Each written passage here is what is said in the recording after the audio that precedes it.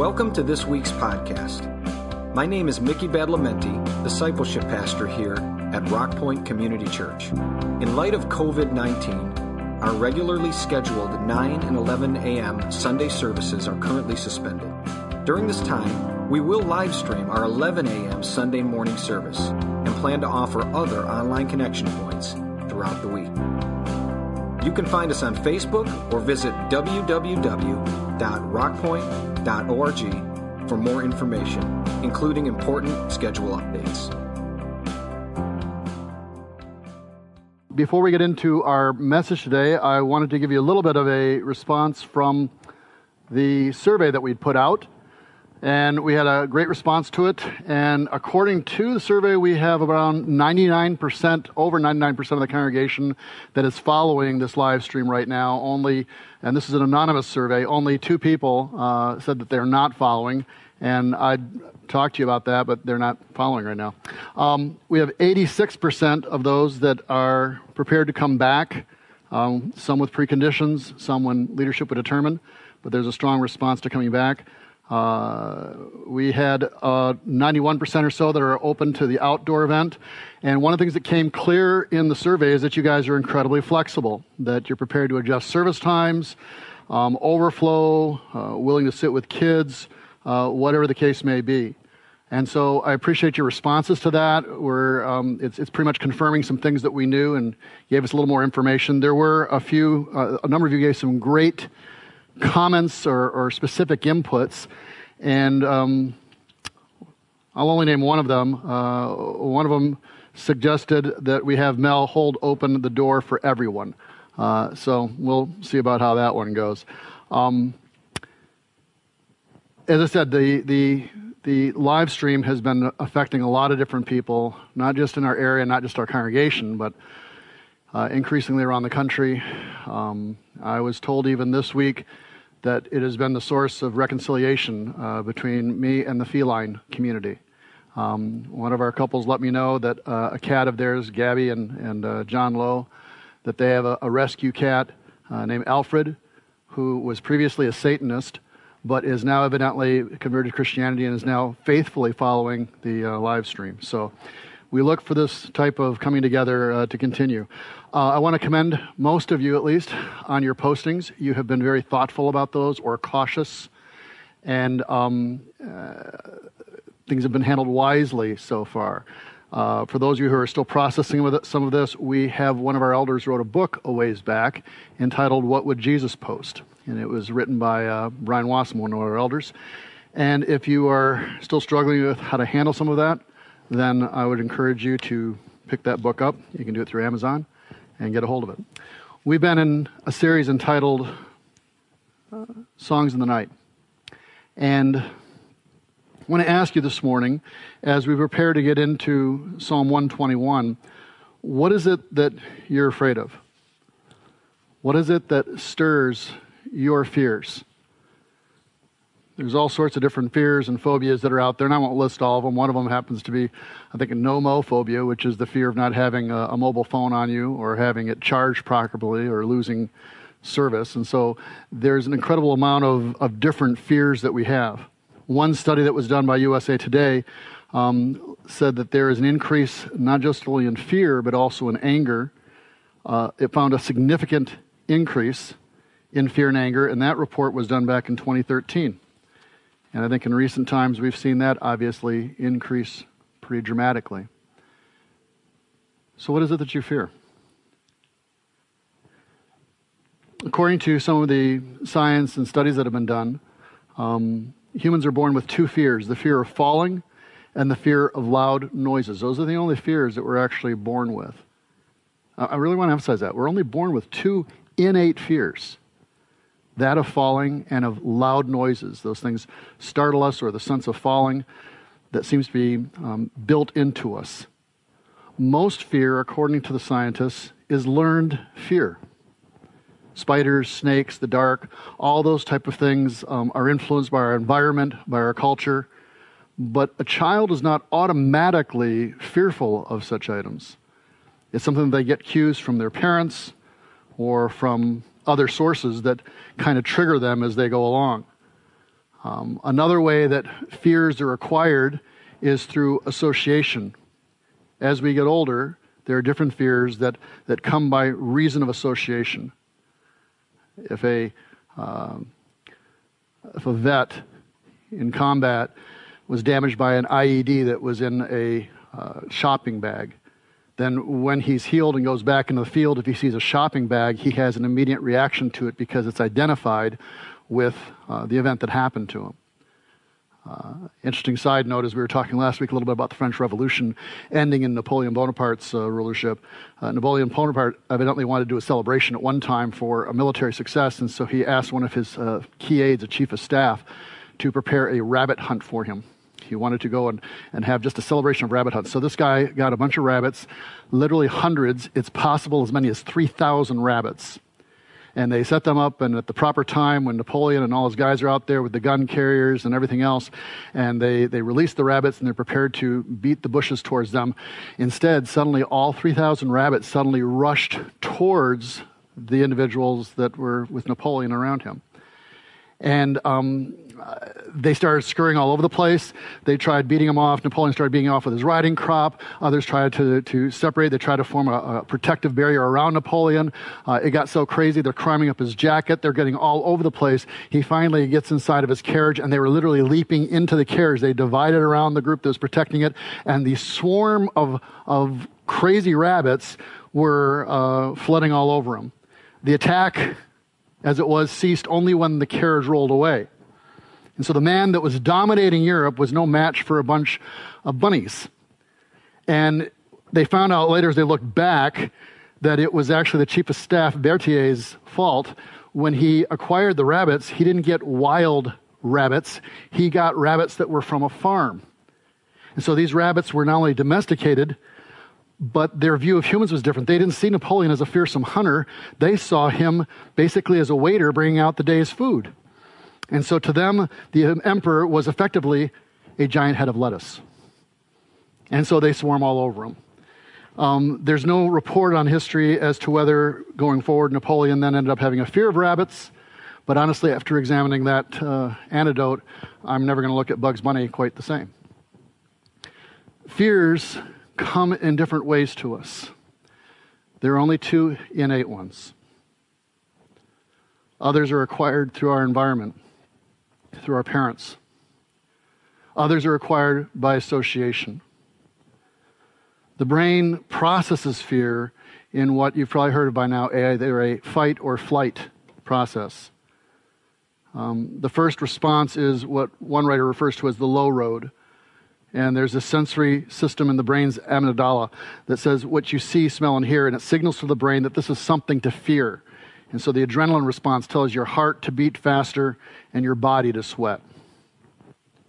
Almost simultaneously, they say there is a high road reaction in contrast to the low road response. And this goes to your higher cortical center in your brain. The high road says, I've seen this kind of snake or entity of whatever it is before, and I don't have to worry. Think of it as a reasoning response that overrides the low road.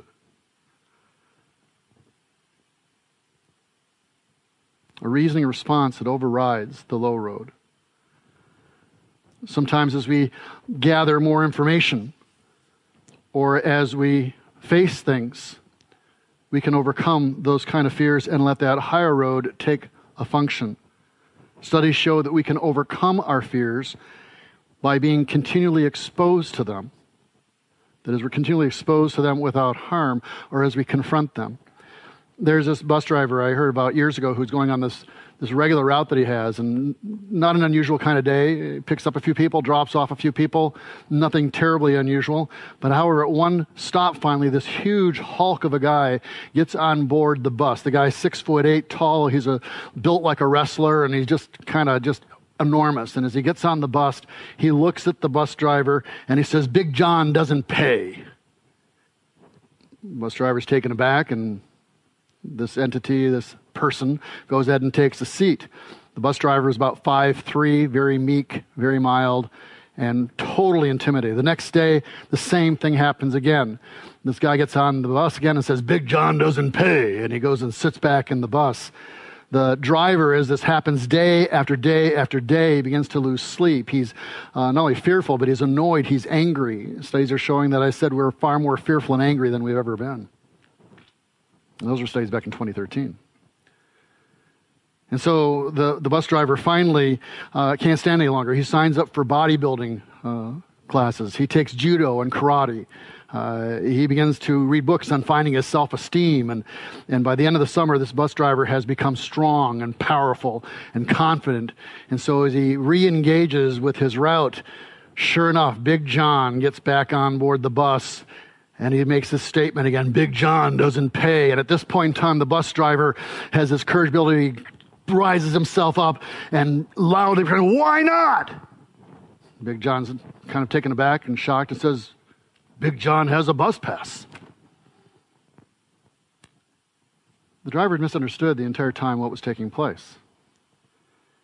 Because of that, fear had overcome him and had him losing sleep the entire time. Sometimes when we have more understanding, sometimes when we engage the sources of our fear, the situation can change. But as long as we continue to give into it, as long as we continue to let that drive us, as long as fear and anger dominates us, then nothing is achieved. We're told in the Scripture that perfect love casts out fear. P.D. James, an English author, had this response: perfect love may cast out fear, but fear is remarkably potent in casting out love. So I ask you again, what is it that you fear? How do you deal with those fears? There's only two that are actually built into our system. The rest, all the rest, are ones that we acquire through environment. And some are legitimate fears. Some are ones that we've learned and understand from them, but some are ones that we've had no real understanding of. There's an ignorance that lies and underlies our fear. Or it's because of something that's associated. How ridiculous for Napoleon, the ruler of all of Europe, to be intimidated by future pictures or seeing of a bunny that would bring back a moment of time to him that he wasn't really under threat at all anyway. I wanted to give you that preface to go into this psalm, and it's a fairly short psalm. It's the 121st psalm. And this is talking about a God who helps us and keeps us even in the midst of trial and difficulty. It's referred to as a song of ascents. It's one of several songs that would have been sung as people would have ascended or gone up into Jerusalem. Jerusalem is one of the higher points in Israel, and it rests amongst a bunch of mountains. And practically from anywhere in Israel you're going to go up to that place. And so as they would ascend up in worship, as they would come to be part of a festival or part of a time of worship, as they'd be on the journey, there were different songs that they would sing. Some of you remember 100 bottles of beer on the wall. Well, that wasn't quite what they would sing. They would sing different psalms. They would begin to worship even as they were on their way.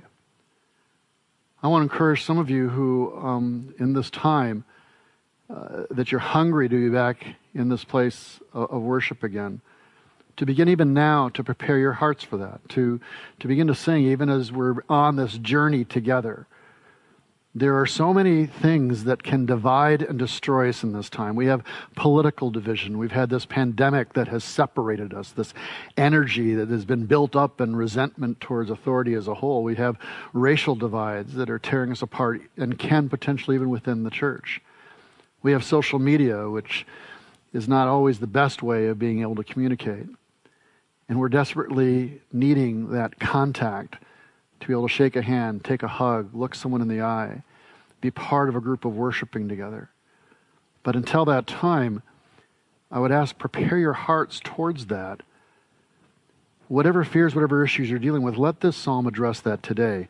Because as they would go through this journey, as they'd go along, they could encounter all sorts of things, from disastrous weather to thieves and raiders to all sorts of different situations.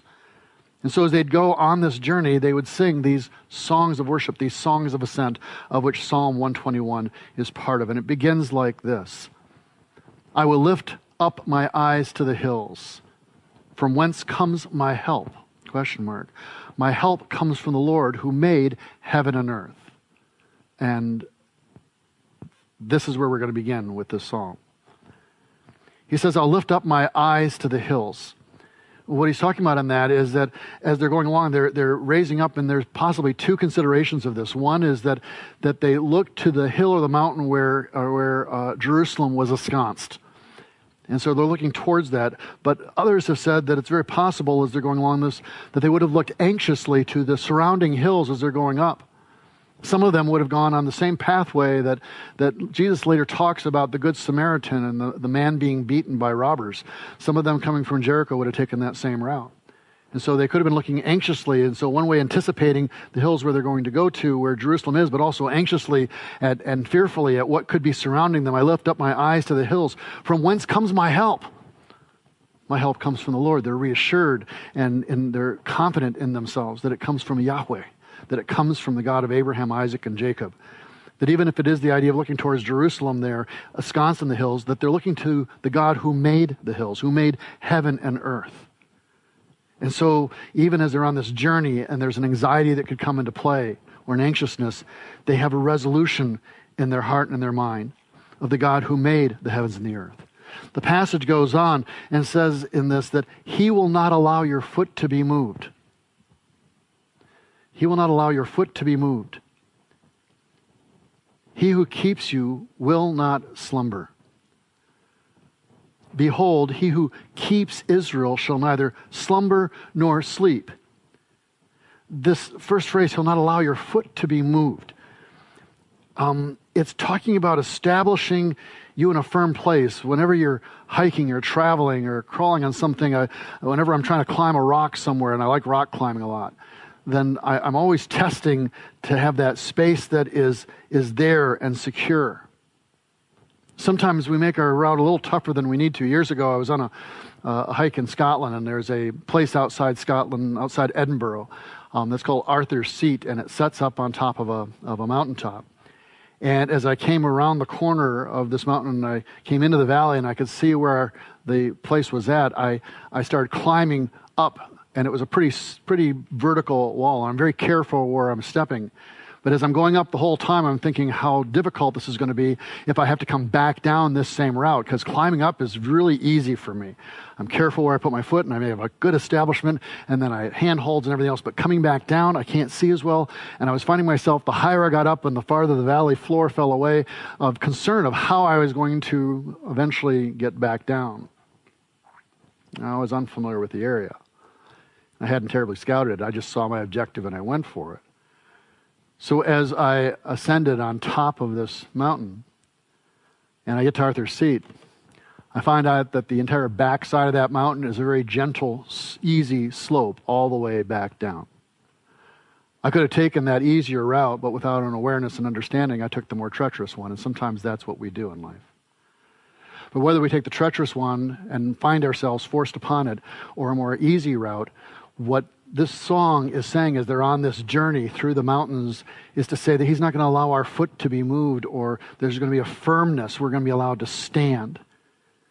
And there's something about this idea of standing that we see expressed in Scripture on several different occasions. In Ephesians, we see it talking about there, where the full armor of God, and that you may be able to stand your ground, and after you've done everything, to stand in Ephesians. And so there's various different ways that we're able to stand. And if you look at this, and we won't discuss this fully today, but the concept of standing, of being firm in what God calls us to do, is a strong one throughout Scripture. In Romans chapter 5, verse 2, through whom we've gained access by faith into this grace in which we now stand. We stand in grace, in a forgiveness of sin, and we're unified in that. In 1 Corinthians 15:1, he says, my brothers and sisters, I want to remind you of the gospel I preached to you, that you received and on which you have taken your stand. We stand not only upon grace, but we stand upon the gospel of reconciliation, of forgiveness.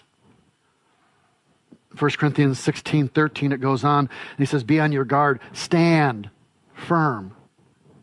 He mentions in the faith. Be courageous and strong.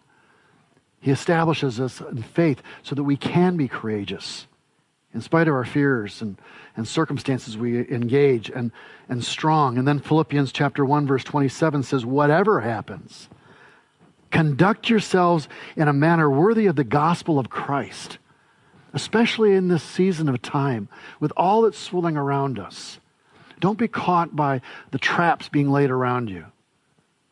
Don't let your anger and your fear override your relationship to Jesus Christ and your conduct, whether it's online or in person. Whatever happens, conduct yourselves in a manner worthy of the gospel of Christ. Don't let any cause overcome and override the cause of Christ. There are a lot of things that can bring about change, but there's only one thing that can truly change the heart of man. Only one. We can put all sorts of laws and regulations and transformational things on the outside, but only God and His Holy Spirit can deal with the interior of man and transform that rock into something soft and malleable and gentle again. Whatever happens, conduct yourselves in a manner worthy of the gospel of Christ. Then whenever I come, he says, and see you or only hear about you in my absence, he was checking the postings, I will know that you stand firm in the one Spirit, striving together as one for the faith of the gospel. We stand. We stand in grace. We stand in faith. We stand in courage. We stand also on the gospel, but we also stand in unity together. And we don't let anything break that. And so as he's talking about this passage, he's saying, he will not allow your foot to be moved. And then he goes on, he says, he keeps you. He who keeps you will not slumber. And he references that again at the end, neither slumber nor sleep. Back when, centuries before, it would have been remembered about Elijah, who at a time of a contest between the prophets of Baal and those who would believe in God, stands on the Mount Carmel. And whoever calls down fire first wins. And 450 prophets of Baal are dancing around, slashing, singing, doing everything else, trying to get their God who doesn't exist. And at one point in time, Elijah mocks them and says, hey, maybe he's on the toilet, he literally says. But another time he says, maybe he's asleep. You need to shout louder. Maybe he's asleep. Then it's Elijah's turn, and just a very simple, simple prayer. And then God responds by sending fire down from heaven.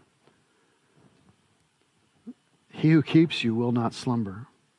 Behold, he who keeps Israel shall neither slumber nor sleep. He not only affirms our stance and gives us a firm place to stand upon in our journey, but he doesn't sleep.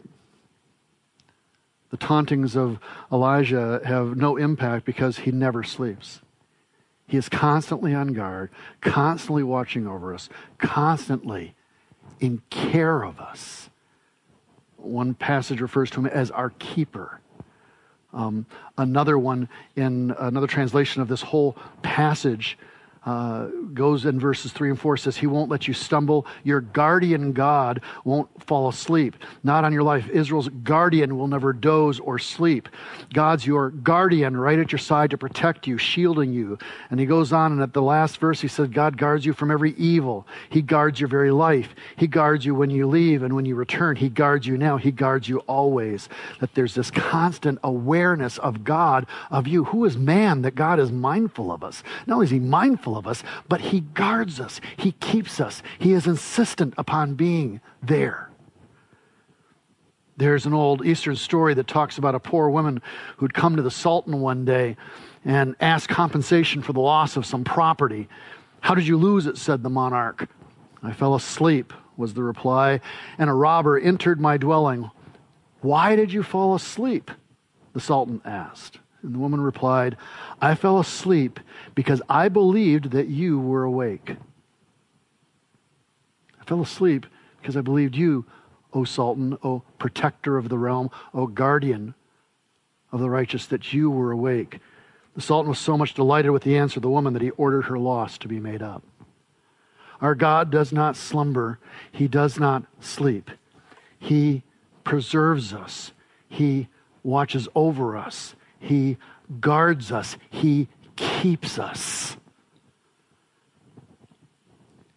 The theme goes on in the next section of passage of Scripture, and it says, the Lord is your keeper. I want you to remember that phrase, your keeper. or your guardian. The Lord is your shade at your right hand, and the sun will not strike you by day, nor the moon by night. He's saying that he's your keeper and guardian, that he protects us from the heat of the sun that can just devastate you on a really hot day, and especially if you're journeying on a far distance to go to worship. And it says it's not going to strike you by day, it's not going to strike you at night, that there's a provision day or night. God is guarding you, he's keeping you, he's present with you. Psalm 91, verse 1 is especially important in talking about shade and using the same word as shadow. He says, he who dwells in the secret place of the Most High shall abide under the shadow of the Almighty. Under his wings, his protective, like an eagle spread out, they'll find refuge and will find rest. He's our shade. He's our protection against the visible things that are at daytime and the things that we don't know at night. If we really lean in and grow into this, it changes how we view things. I'm going to share something kind of personal for a bit. One time I was a kid growing up. I mean, we all were. And I was about 8 years old, and my father pastored a church, and we lived in the parsonage that was just 100 feet or so away from the church. And it was common at night that one of my sisters or my mom would walk us home, and my dad would stay after, and there'd be fellowshipping happening and all. On this particular time, there was some event afterwards in the basement of the church, and I slipped into another portion of the church, and I fell asleep, and it was assumed that I had gone home, but I had not. So everyone leaves, goes home, church is locked up, and I wake up in the darkness of the church. And I was, to be honest, a little disconcerted. At first I thought, well, okay, it's just lights off here. I was a fairly tough kid, and so I thought they're in the basement. So I went from the second floor of the building to the first floor, and then I went down into the basement, which was totally dark, and no one's there. Now I'm really freaked out. Now I come back up to the upstairs portion. I'm realizing everyone's gone. I go to the front doors, which are glass doors, and usually a shove bar there. But there was a padlock and chain that had been put on it as well, too, and so I couldn't get out that way. And now I'm really, really a little unnerved. The word is terrified. Now, there's a way I know I can get out, because I know that there's a single door that's a crash bar, but to do it, I have to go from the vestibule of the church through the sanctuary of the church to that back door in the dark. For a kid of 8 years old, the sanctuary was a scary place. A lot of spiritual things happened there, and who knew what demons or darkness was hanging out there? And so I couldn't bring myself to go through that point. I stayed at the door. And my father, who had come to kiss me goodnight and make sure I was in bed, realizing I wasn't there, came back to the church, and that's where he found me and rescued me and brought me out of that. My fear of the church, beyond that, because of other events, shaped and associated something with me, where church as a whole, from the politics to the hypocrisies to all the different parts of it, are something I didn't want anything to do with. So I'm sure many of you find it ironic that I'm speaking to you now as a pastor of a church. It's only in confronting our fears that I think really ultimately healing is brought about. Now, there's still little twinges. I was here in the church just yesterday, and I was in my office alone. Everyone else had left for the day. When I'm hearing something moving around. And I at first ignored it, thinking I was just imagining it. We've had some fans going. There was some water damage in one area here, and I knew the building was secure, and so I wasn't too worried. But then I hear something going on, and generally speaking, if it's our staff or someone else, they announce themselves coming into the area, and nobody announced themselves. And so now I'm coming around the corner, because for sure someone is not just 10 feet from me roaming around in the office next to mine. And so I come around the corner ready to deal with whatever's coming around the corner, and I find Mickey, our discipleship pastor, in his office sorting things out. And I let him know how close to death that he came. And he laughed at me in return. And now, because of that event, I have a fear of Mickey's. Not just Bugs Bunny, but now Mickey Mouse. Everything associated now is a problem for me. We can let fears overcome us. We can let these things shape us, or we can confront them. And in confronting those, with God's help, those things can be overcome. God is our keeper. Side note, in this season of time particularly, there's been many times I've been here by myself. Many times I've been in this sanctuary, and I find no fear in being in that. Instead, I find a quietness of God's presence there. The passage of Scripture, as it concludes, it pounds the point home as it says, the Lord shall preserve you from all evil or guard you. He shall preserve your soul or guard your soul. The Lord shall preserve your going out and your coming in from this time forth and even forevermore. I look to the hills. Where does my help come from? I have an anxiety as I'm on this journey. And over again, the writer makes it clear that God is watching us. He's preserving us. And this three-pointed preserve is kind of like the movies that you see that is ridiculous, if you know archery, where the hero takes 3 arrows and puts them on the string and fires off 3 arrows and it hits 3 different targets. So it's ridiculous. If you're an archer, that just doesn't work that way. But in this case, it does. God's got 3 arrows and he's firing them off and eliminating and preserving us from all evil. He's preserving our very soul. He's preserving our going out and our coming in from this time forth and forevermore. Another translation says Jehovah or Yahweh very personally will keep you. One writer, Spurgeon, a pastor of years ago, said, "He's not led me so tenderly thus far, so to forsake me at the very gate of heaven." And so I want to read to you once again this scripture. I will lift up my eyes to the hills. From whence comes my help? My help comes from the Lord, who made heaven and earth. He will not allow my foot, your foot, to be moved. I'll be able to stand. He who keeps you and I is not going to slumber. Behold, he who keeps us will neither slumber nor sleep.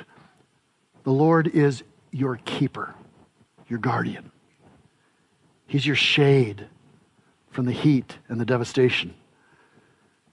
He's there by day, and he protects you by night from the things seen and unseen.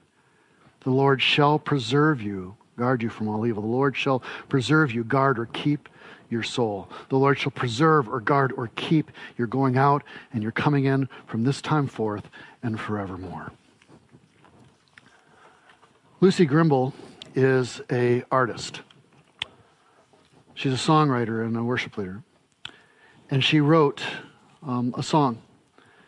But it came out of something very deep and very personal for her. And she puts it this way.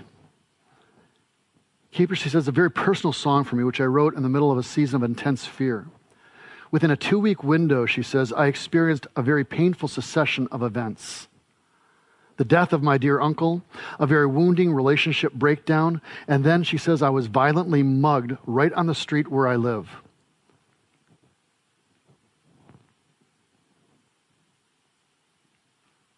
It's the first time, she says, I've experienced the presence of fear in such a visceral, scared of my own shadows, constantly on edge kind of way. She says, I couldn't shake it.